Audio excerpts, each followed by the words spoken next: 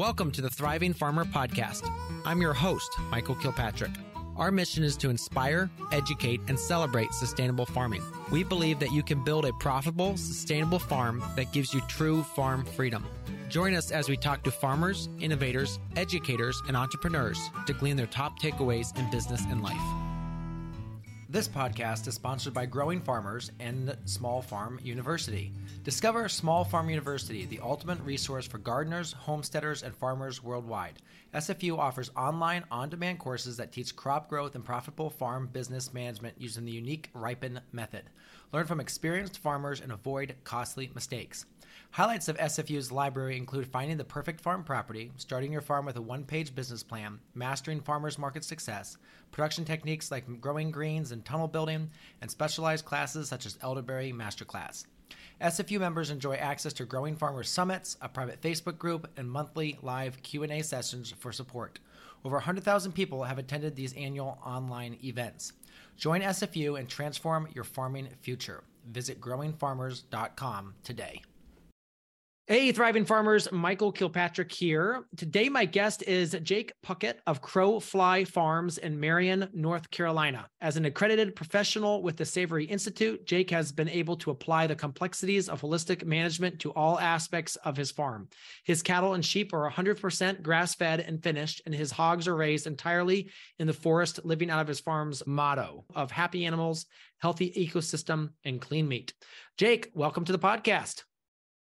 Thank you for having me, and I appreciate you doing what you do and giving farmers a voice what they're doing and share all they have to say.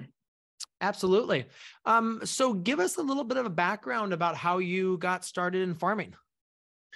Yeah, so I'm a first generation farmer, so this is not something that my family has done or that I ever honestly expected myself to be doing. So I get the livestock side of things is my dad's actually a large animal veterinarian.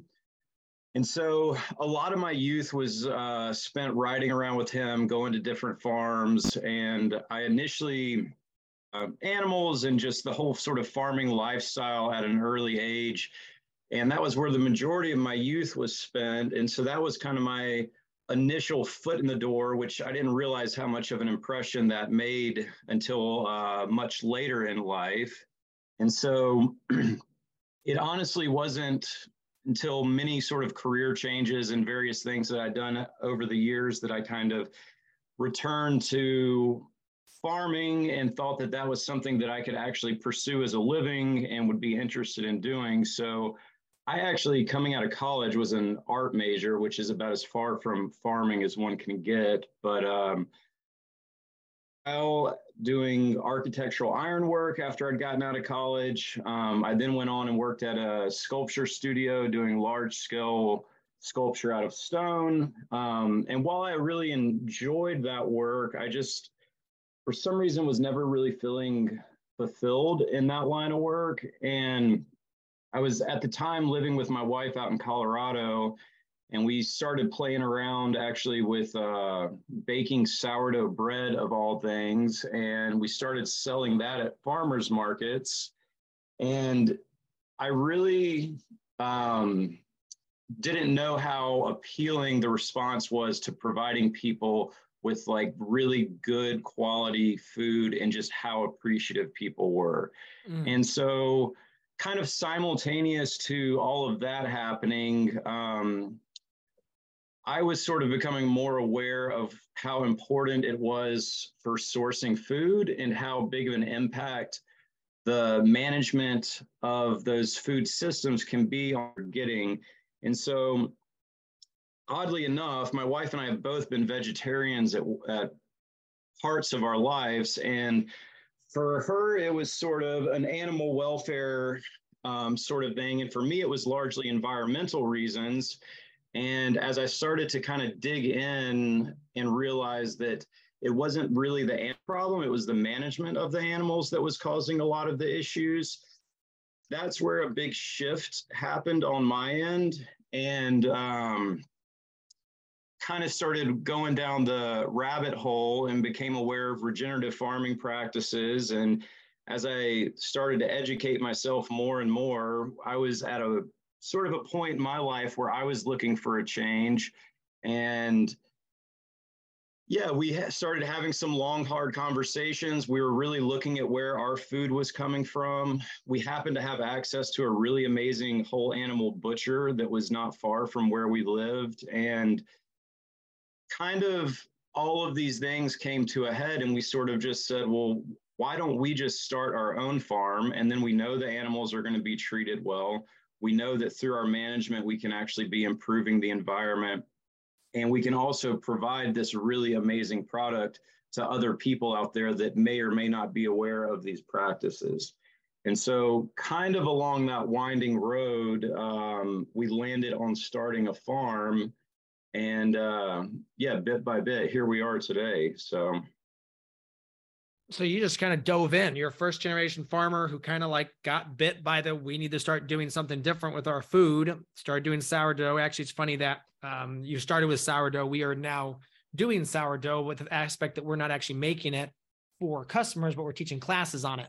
And that works out really well for us. But yeah, exciting to hear that journey and just what that made you kind of start. Now, obviously, land is always one of the biggest challenges of first generation farmers. Did you have access to land? And if you didn't, how did you get access? Yeah, so I would totally agree with that statement. And we know a lot of folks out here who are leasing land, and we're actually leasing some land in addition to the property that we now own. But that land acquisition component is always a really tricky one. And to be completely honest, I don't know that we would have been able to make this whole thing happen had we not sort of been in the right place at the right time. So, as I said earlier, we were living in Denver, Colorado at the time, and the housing market out there was just crazy. And we happened to be able to get our foot in the door and found what was seemingly the last affordable house in some proximity to Denver. And in the couple of years that we owned that home, it went up in value quite a bit. And yeah, when we decided to do this whole thing, we were looking at what homes were going for around us. And we said, well, if we sell this house and we really commit to this thing, then we're going to have enough money to put a down payment on a piece of land. And that's what we did. And you know, we looked at a lot of different places when we were trying to find land, but so I grew up originally just outside of Charlotte in North Carolina, and my wife is currently getting a doctorate in physical therapy. And so we started looking for places that basically checked as many boxes as possible. We were hoping to sort of be in the mountains still. We wanted to be closer to family, which her family is all up in Wisconsin right now. And obviously needed to find a school that offered the program that she was looking for. And so fortunately, Western North Carolina kind of checked all those boxes for us. And we were fortunate enough for her to be able to get accepted into Western Carolina's School of Physical Therapy. And another reason we kind of chose this area as well was just that there's a really amazing food scene in Asheville. And we knew that that was going to be our primary market for selling because obviously you don't have a business if you can't sell your product. And so it's just been really amazing place to be starting a farm, especially using regenerative practices and the types of management styles that we implement, because there's sort of already a base knowledge here about that. And while we always try to educate our consumers as much as we can, it's nice having people come up that are already aware of what we're doing and these types of practices and why they're important. So yeah, the land acquisition component, though, was very tricky. And we looked for land for nearly a year. And we have a lot of friends in the farming community around us that have had leases fall through. And yeah, I mean, just getting your foot in the door is definitely one of the biggest challenges, in my opinion. Yeah. So then with your property, was it something that you purchased or you're leasing, or what's the combination now working on? Yeah. So we purchased this property in the very beginning of 2020, and we actually weren't particularly looking in this area. So another sort of backside of this, one of the things that kind of helped our business is we were my dad down in Charlotte. We were staying with them when we were looking for land, and he has about 10 acres, and so we were very committed to doing this whole thing. And so we actually went ahead and purchased some pigs just so we could get the ball rolling with our operations. So that once we actually did have land, we would already have animals that were sort of in the pipeline. It wouldn't be just starting from zero the moment we got on here. So crazy enough, we actually we were going to pick up a pig, and it was in Marion. Never even had heard of Marion, but wasn't terribly far from Asheville. And the lady we were getting the pig from, we called her when we got to her place, and she said, "Oh, I'm so sorry. I'm running a little bit late right now." And we said, "Okay, no big deal. We're actually looking for properties right now, and so we'll just go drive around." And she said, "Well, how much land are you looking for?" And we kind of told her what the sort of range was. And she said, "Oh, well, there's a property for sale over off Goose Creek. You should go check it out." And so we went and took a look, and we called our realtor, and 2 days later we were walking around the property, and then about a week later we put in an offer. And so anyhow, that pig Walter earned a permanent spot on the farm and will never be going to slaughter because we owe getting this property to him. So sort of happen chance that we were able to find this place. Very, very cool. So you started with pigs. What was the next step on the farm? Yeah, so I guess I've always been attracted, especially from the regenerative side of things. Ruminants are really they're built for this. There's very little inputs that are required for those, and I always knew that I wanted to move into cattle and sheep production. And so for us, when we were trying to figure out from a business standpoint, we knew that the pigs were going to be a much quicker turnaround for us. And so we started with the pigs. We got a handful of pigs that we began with. And what we tried to do is sort of figure out a way that we could sort of stack enterprises so that as we were growing the cattle and sheep side of things, the pigs would be a consistent form of income for us. And so early on, we started with the pigs. We eventually ended up getting a breeding group of pigs, and were able to then start farrowing on farm, which allowed us to scale very quickly with the pigs. So we went from basically in the first year, I think we did like 12 pigs. And then the following year, we were at any point on the farm or any point during the year had anywhere from probably 50 to 70 hogs on the farm. So sort of simultaneous to all of that happening, we purchased some cattle, we got a breeding group, and we just started growing that side of things, knowing that it was going to be probably a few years before we actually started really selling beef and lamb. And the pigs provided a means for us to get the ball rolling. It also was, that was the first product that we were able to put out, and we got a really great response from it. And we were sort of able to build our name that way. And from that standpoint, I think, as far as starting a farm goes, things like pigs and chickens that you have a quicker turnaround on do provide a good opportunity, even if it's just sort of a transitionary species, and may not necessarily be the long-term vision of the farm. Gotcha. All right. So then with all of this, there's an education gap because you started as a non-farmer. How did you bridge that? Was it just learn, on the fly, or did you invest to kind of make sure you got a leg up, or? Yeah. So I kind of simultaneously did a number of things. A lot of it was just sort of reading and research. But when I was living out in Colorado, one of the things that sort of helped us to make this transition with some confidence is I became aware of the Savory Institute. Mm-hmm. And so the Savory Institute, holistic management is their sort of primary teaching philosophy that they use, but a lot of it is centered around what would be considered, I guess, regenerative practices. And they were headquarters, their US headquarters was actually in Boulder, Colorado.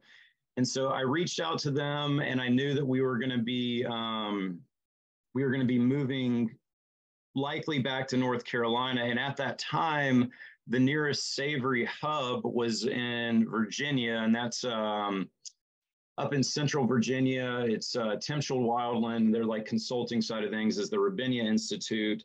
But I reached out to them, and I started, just with some very basic questions. I feel like things that a lot of people ask, especially like how many animals can I have per acre, and how long should they be there, and how big should my paddock size? And the answer honestly was a lot of, well, it depends, which was at the time could be a bit frustrating, but I sort of learned the why and how behind that as I went further along. But what I ended up doing was I took it was over the course of about a year, sort of broken up into different multi-day sessions.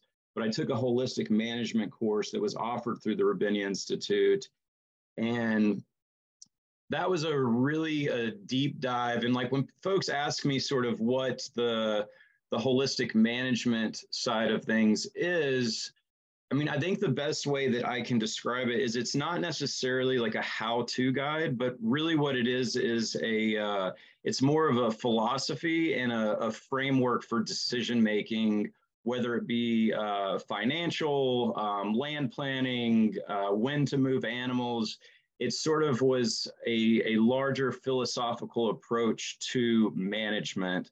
And that was really what gave me the confidence to go ahead and proceed with this. And I felt like we at least had enough of a base to get the ball rolling. And so that was sort of my educational beginnings into this style of agriculture. And a lot of research and reading, like I said, on the side, but that was what gave me the motivation and the confidence to go ahead and proceed with this. So that was all sort of happening in the background while we were discussing whether or not this was feasible. And sort of at the end of completing those courses, I was like, okay, yeah, I'm ready to go on this thing. I feel like we can really do it. We can make this happen, and it can be a legitimate business for us.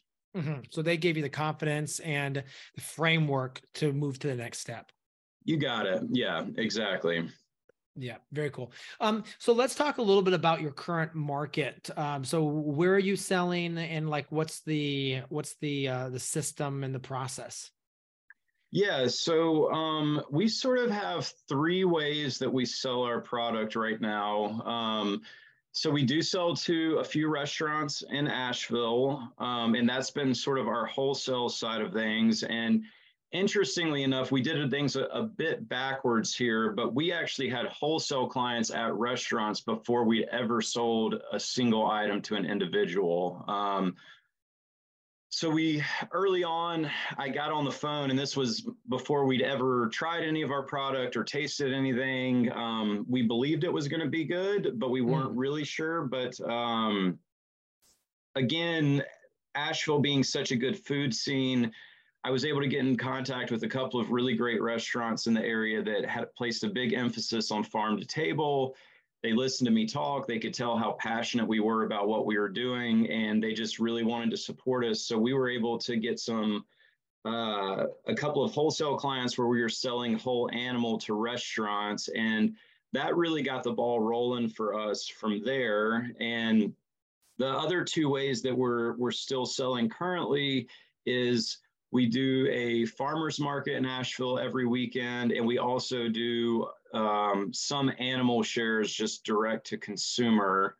And the farmers market is something that we just got into this year, and it was largely because we just felt like we didn't really have enough product to be consistently showing up at markets. And we knew that if we were going to be doing a market, we didn't want to be sold out half the time we were there, have like a very limited supply. So we've actually been able, we're now selling beef, lamb, and pork at the market that we're at. And that's been a really amazing opportunity as far as growing the business, because it's just, we're able to be in front of people, tell them about our mission, explain why our practices are important, and also just how it's different than what most conventional farming systems look like. So that for us has been a really great marketing tool, because it's a great way to just meet a lot of people and literally put your product in the mouths of many, many different folks. So that's been a really great way of getting out there. And earlier this year, I also I spoke at the Farm Where You Live. Is like a homesteading conference that was in Asheville area. It was at the Ag Center, and I spoke on silvopasture while we were there. And a lot of the sort of homesteading market, that's been a really amazing source for us, because a lot of those folks are very interested in whole animal shares. So we've kind of been able to tap into that market as well. And that has proved to be a really great thing for us. So I think one of the things that we've found that's really has worked for us is just sort of having multiple streams of income from different sources. Like the restaurant side of things is great, but you're obviously not making quite as much money because it's wholesale, but it's also been very dependable. We know we're getting X amount of money every single month from this restaurant because we're providing that product. And the farmers market can be a little bit more variable, but it's also just been, like I said, it's been a means for us to just really just meet a huge market of people, and a lot of people that are excited about food, and then they tell their friends once they've had our stuff. And so in my opinion, that's been just a wonderful addition to sort of the other forms of selling our product. Now, I know you two, you got the restaurants. Now you're also shifting, I think, a little bit more to trying to get the full animal, because I think that's something that needs more discussion. Is people only know about a certain number of cuts of any animal, and trying to get them to buy these other cuts is a challenge. Yeah. So for sure, I'm actually really glad you brought that up, because the way that we're selling at markets is a little bit of a different system. So we're selling in bundles, and basically what we do is we really don't sell any individual cuts. Now, there are a few exceptions to that. For instance, on a hog, something like the Boston butt, because you're only getting a handful of those per animal, we can't really neatly fit those into one of our bundles. So we'll sell a few things like that by the pound. But what we try to do is we sell in these bundles that offer a sampling of various cuts from the animal. One thing that's been really great about it is we've had a lot of folks who are like, oh, well, like I've never had this cut before, or I've never tried this, but they're very open to trying it, especially if you can provide some recipes or give a little bit of guidance on how to cook those things. But we place a huge emphasis on whole animal use, and we sell the bones, we sell the organs, and we've actually had a remarkable response to both bones and organs in particular at the Asheville City Market where we sell. But yeah, people sort of, when they come up and they say, oh, I want a pork chop, and we say, okay, well, that's fine. You can get pork chops, but if you buy this, you're also going to get this, this, and this with it. And when we explain that we have such a large sort of emphasis, and part of our ethos is using every single bit of the animal, people can very quickly get on board with that system. And do we lose some customers? Probably here and there. We don't always get them. But the other thing that's nice is when we're selling in that way, one, you don't just run through all of your steaks in the first 2 weeks of getting a cow back from the processor.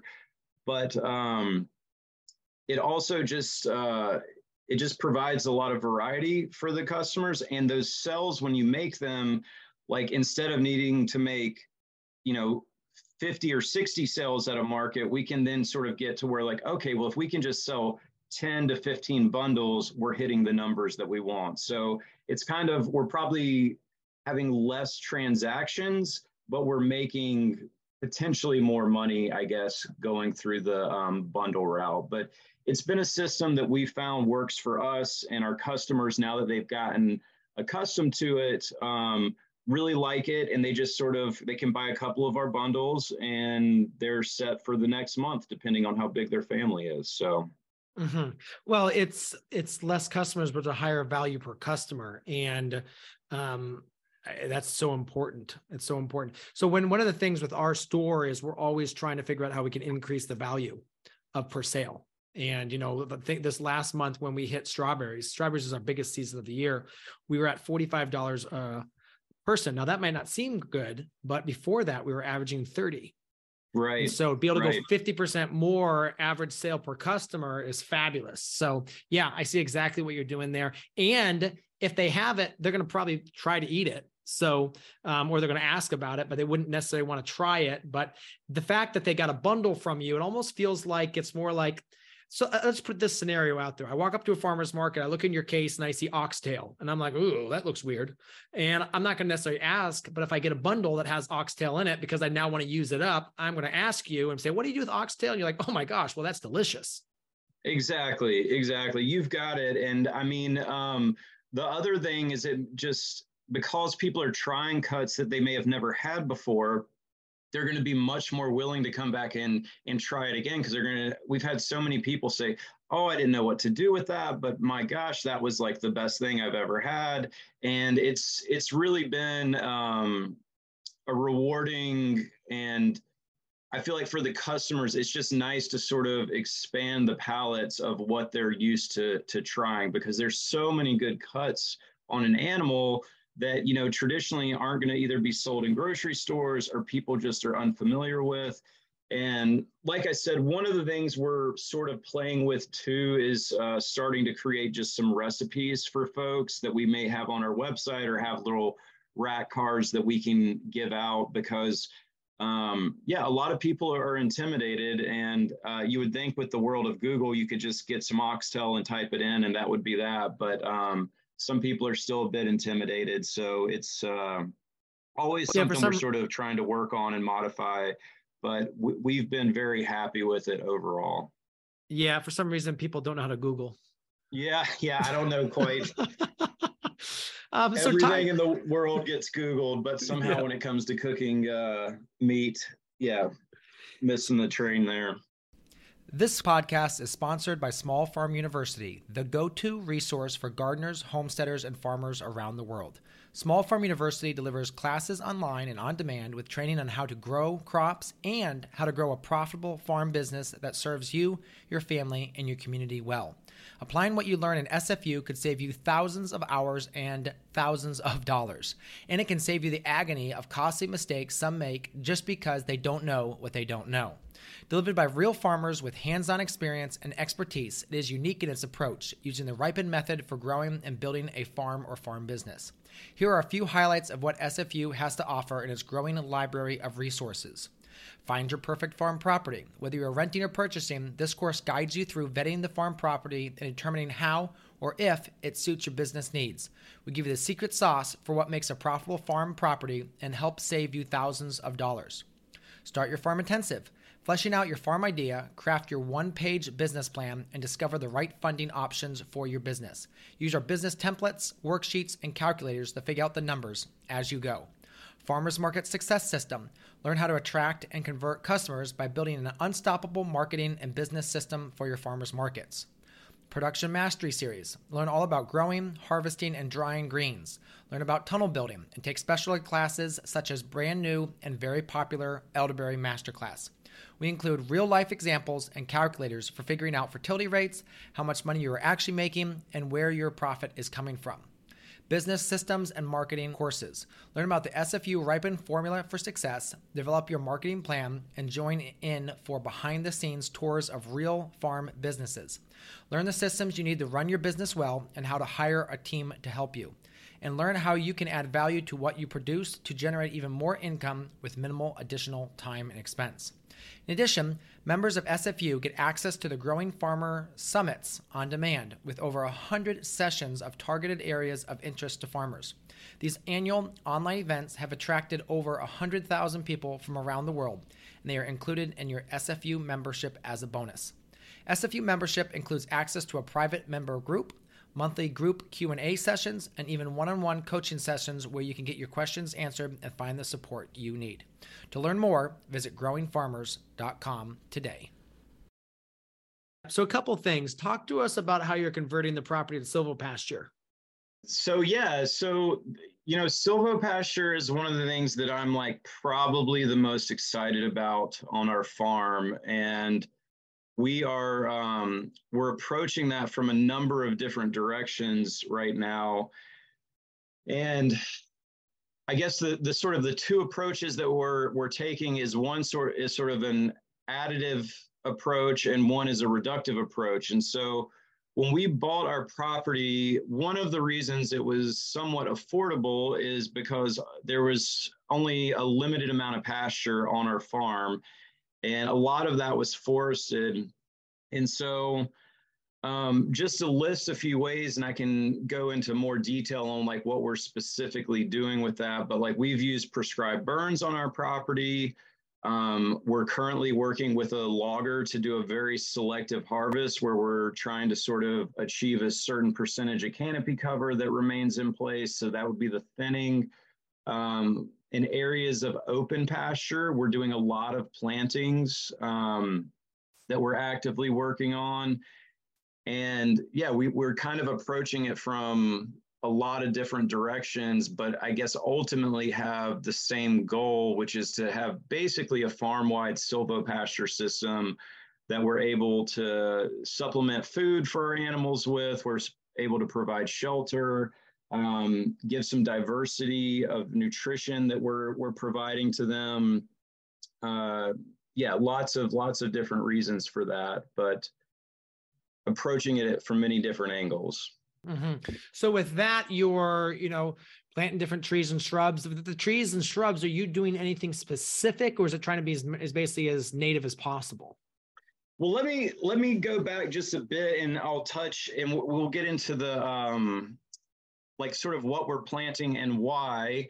So one of the things that we really like to do here on our farm is if we can use animal impact over diesel fuel, we always are going to choose that option here. And so we typically try to really place an emphasis on putting animals in a place where they're going to thrive, which is why we shifted to raising our hogs entirely in the forest. And so part of our silvopasture development plan, hogs as a tool, and man, those guys are unbelievable at what they do. And so what we've done is we've sort of systematically rotated them through our forested areas and done probably a slightly higher amount of impact rotating them and planning on to return. So we essentially put them in a paddock, and we are usually in that area for roughly 3 weeks.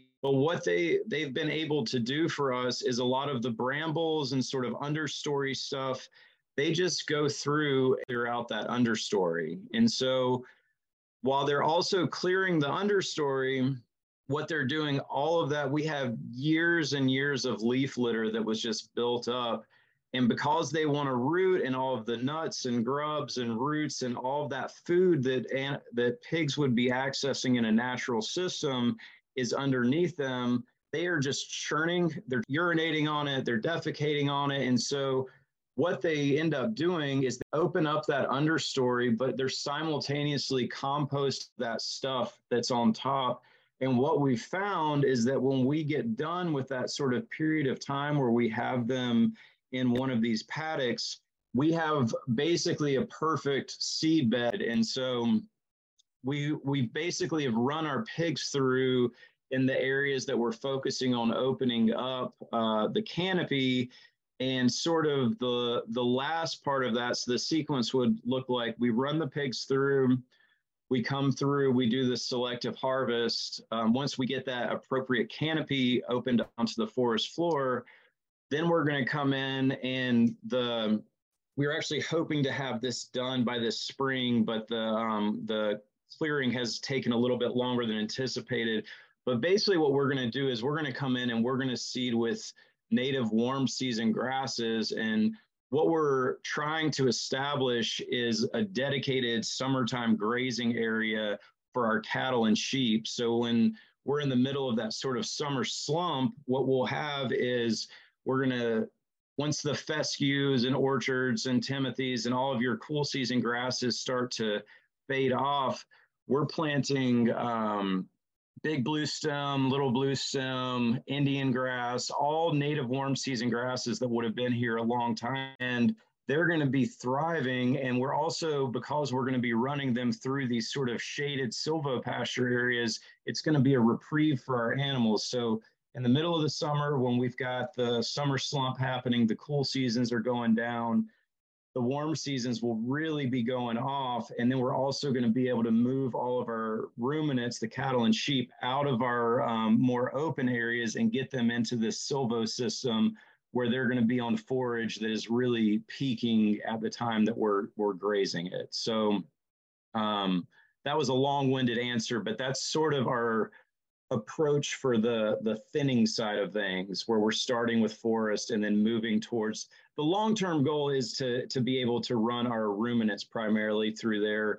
And what we're doing is we're using the pigs as a tool to get us to that place. Gotcha. Now, if I remember correctly, you run your cattle and sheep together in a flurd. I do, yeah. So we run our cattle and sheep together, and we've been incredibly happy with that. And that from day one. And you know, some of it is just from an ease of management standpoint. So instead of setting up fencing for multiple, for our sheep and cattle, and then trying to deal with the intricacies of making sure that we're not overgrazing by returning to areas too soon, we run everybody together, and we've been able to train the whole crew to 2-wire. So we're just using mobile poly wire on reels, and we set up our paddocks. But one of the things that I get the most excited about is just watching the diversity of grazing that happens when you put both of those different species in an area together, because the sheep are going for things that the cattle like. I know on our property, we've got a lot of multiflora rows, which it seems like a lot of farmers will curse this stuff, and I'd be lying if I didn't say that I didn't curse it on occasion when I'm getting torn up trying to set up paddocks. But we can have 3 feet of grass when we move to a new paddock, and our sheep go straight for the multiflora. I mean, it's their favorite thing to eat in the entire paddock. Our cattle actually enjoy it quite a bit. You know, it's been really interesting just observing over the years with that. We've tried to leave it in place where we can, because it's been an amazing food source for them. And there's some sort of nutritional wisdom in there that the cattle and sheep have, because they're choosing that oftentimes over what would be seemingly much better forage. And additionally to that, you know, I've seen fawns bedded down underneath the multiflora. Birds are making nests in it.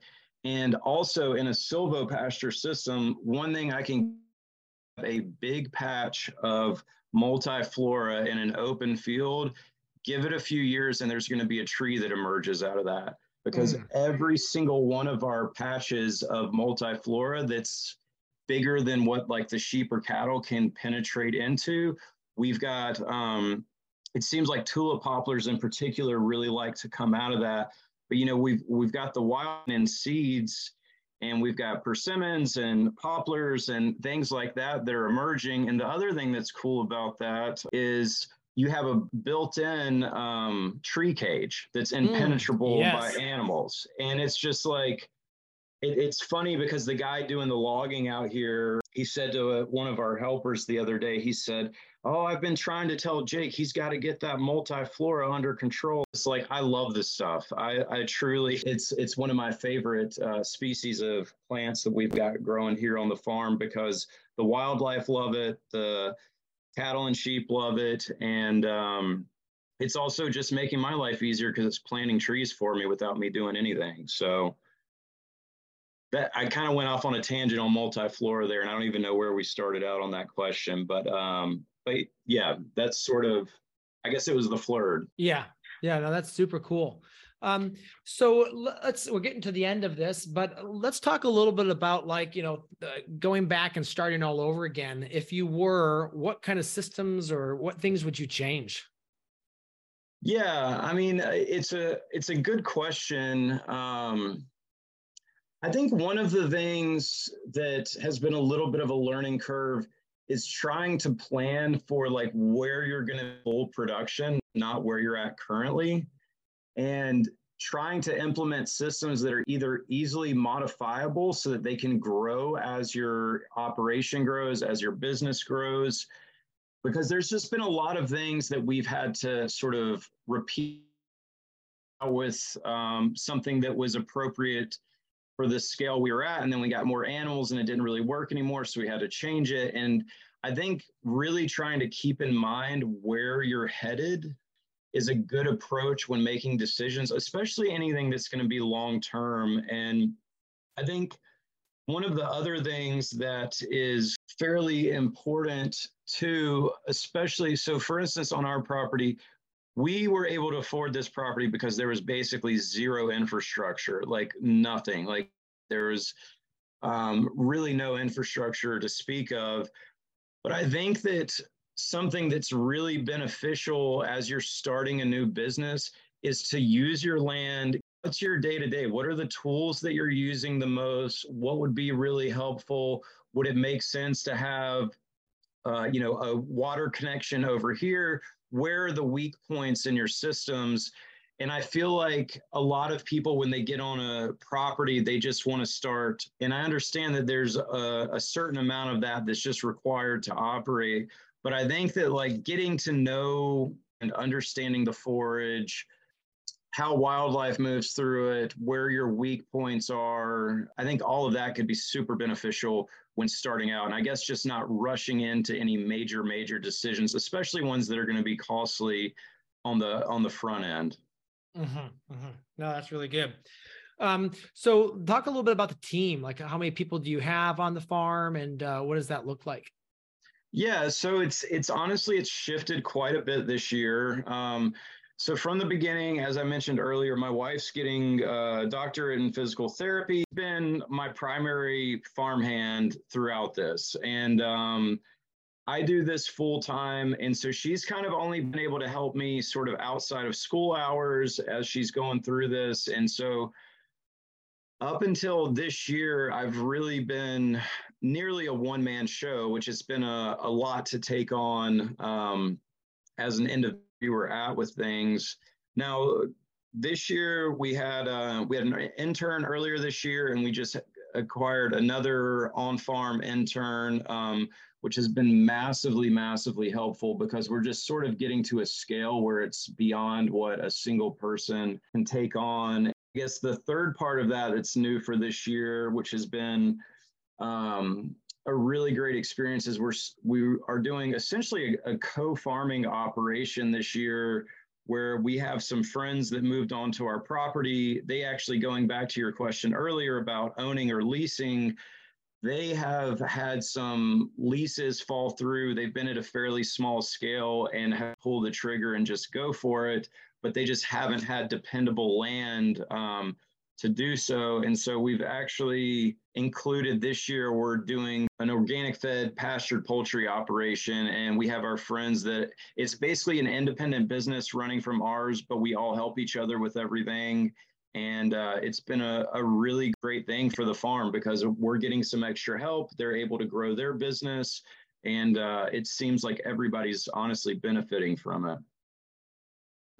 Absolutely. So then with your farm, talk a little bit about where do you see the future going? Yeah. So we started out primarily with pigs, but we've definitely grown our cattle and sheep operations.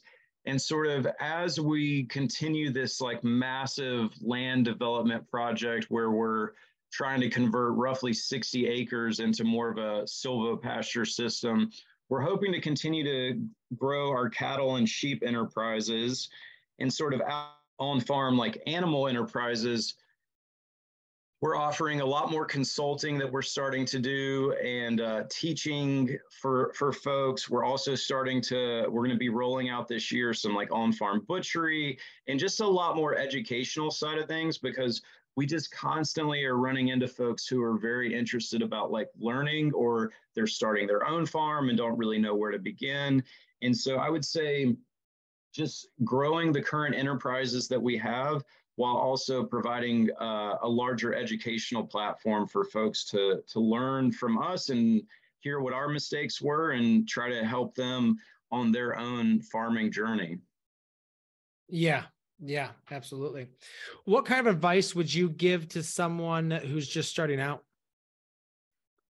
I think that, as you're getting into this, one of the things that I've learned is I think it's very easy to try and take on too many enterprises when you're starting a farm, because I think in some ways it's better to commit to like one or two, particularly like species, and do those really well and do it at a scale that you can actually sell that consistently.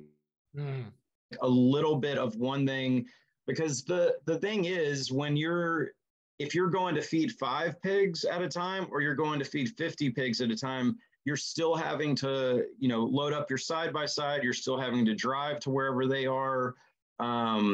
You're still having to go through all of those motions. And for us, as we've grown, the workload has increased somewhat, but it hasn't been a monumental change. Like setting up fencing is still setting up fencing for a new paddock. And so I think that trying to not spread yourself too thin and really focus on an enterprise. And if you want to slowly start growing the others, that's fine. But I think having one thing that's sort of going to be your bread and butter, and that's what's going to get your foot in the door, I think that's a really great approach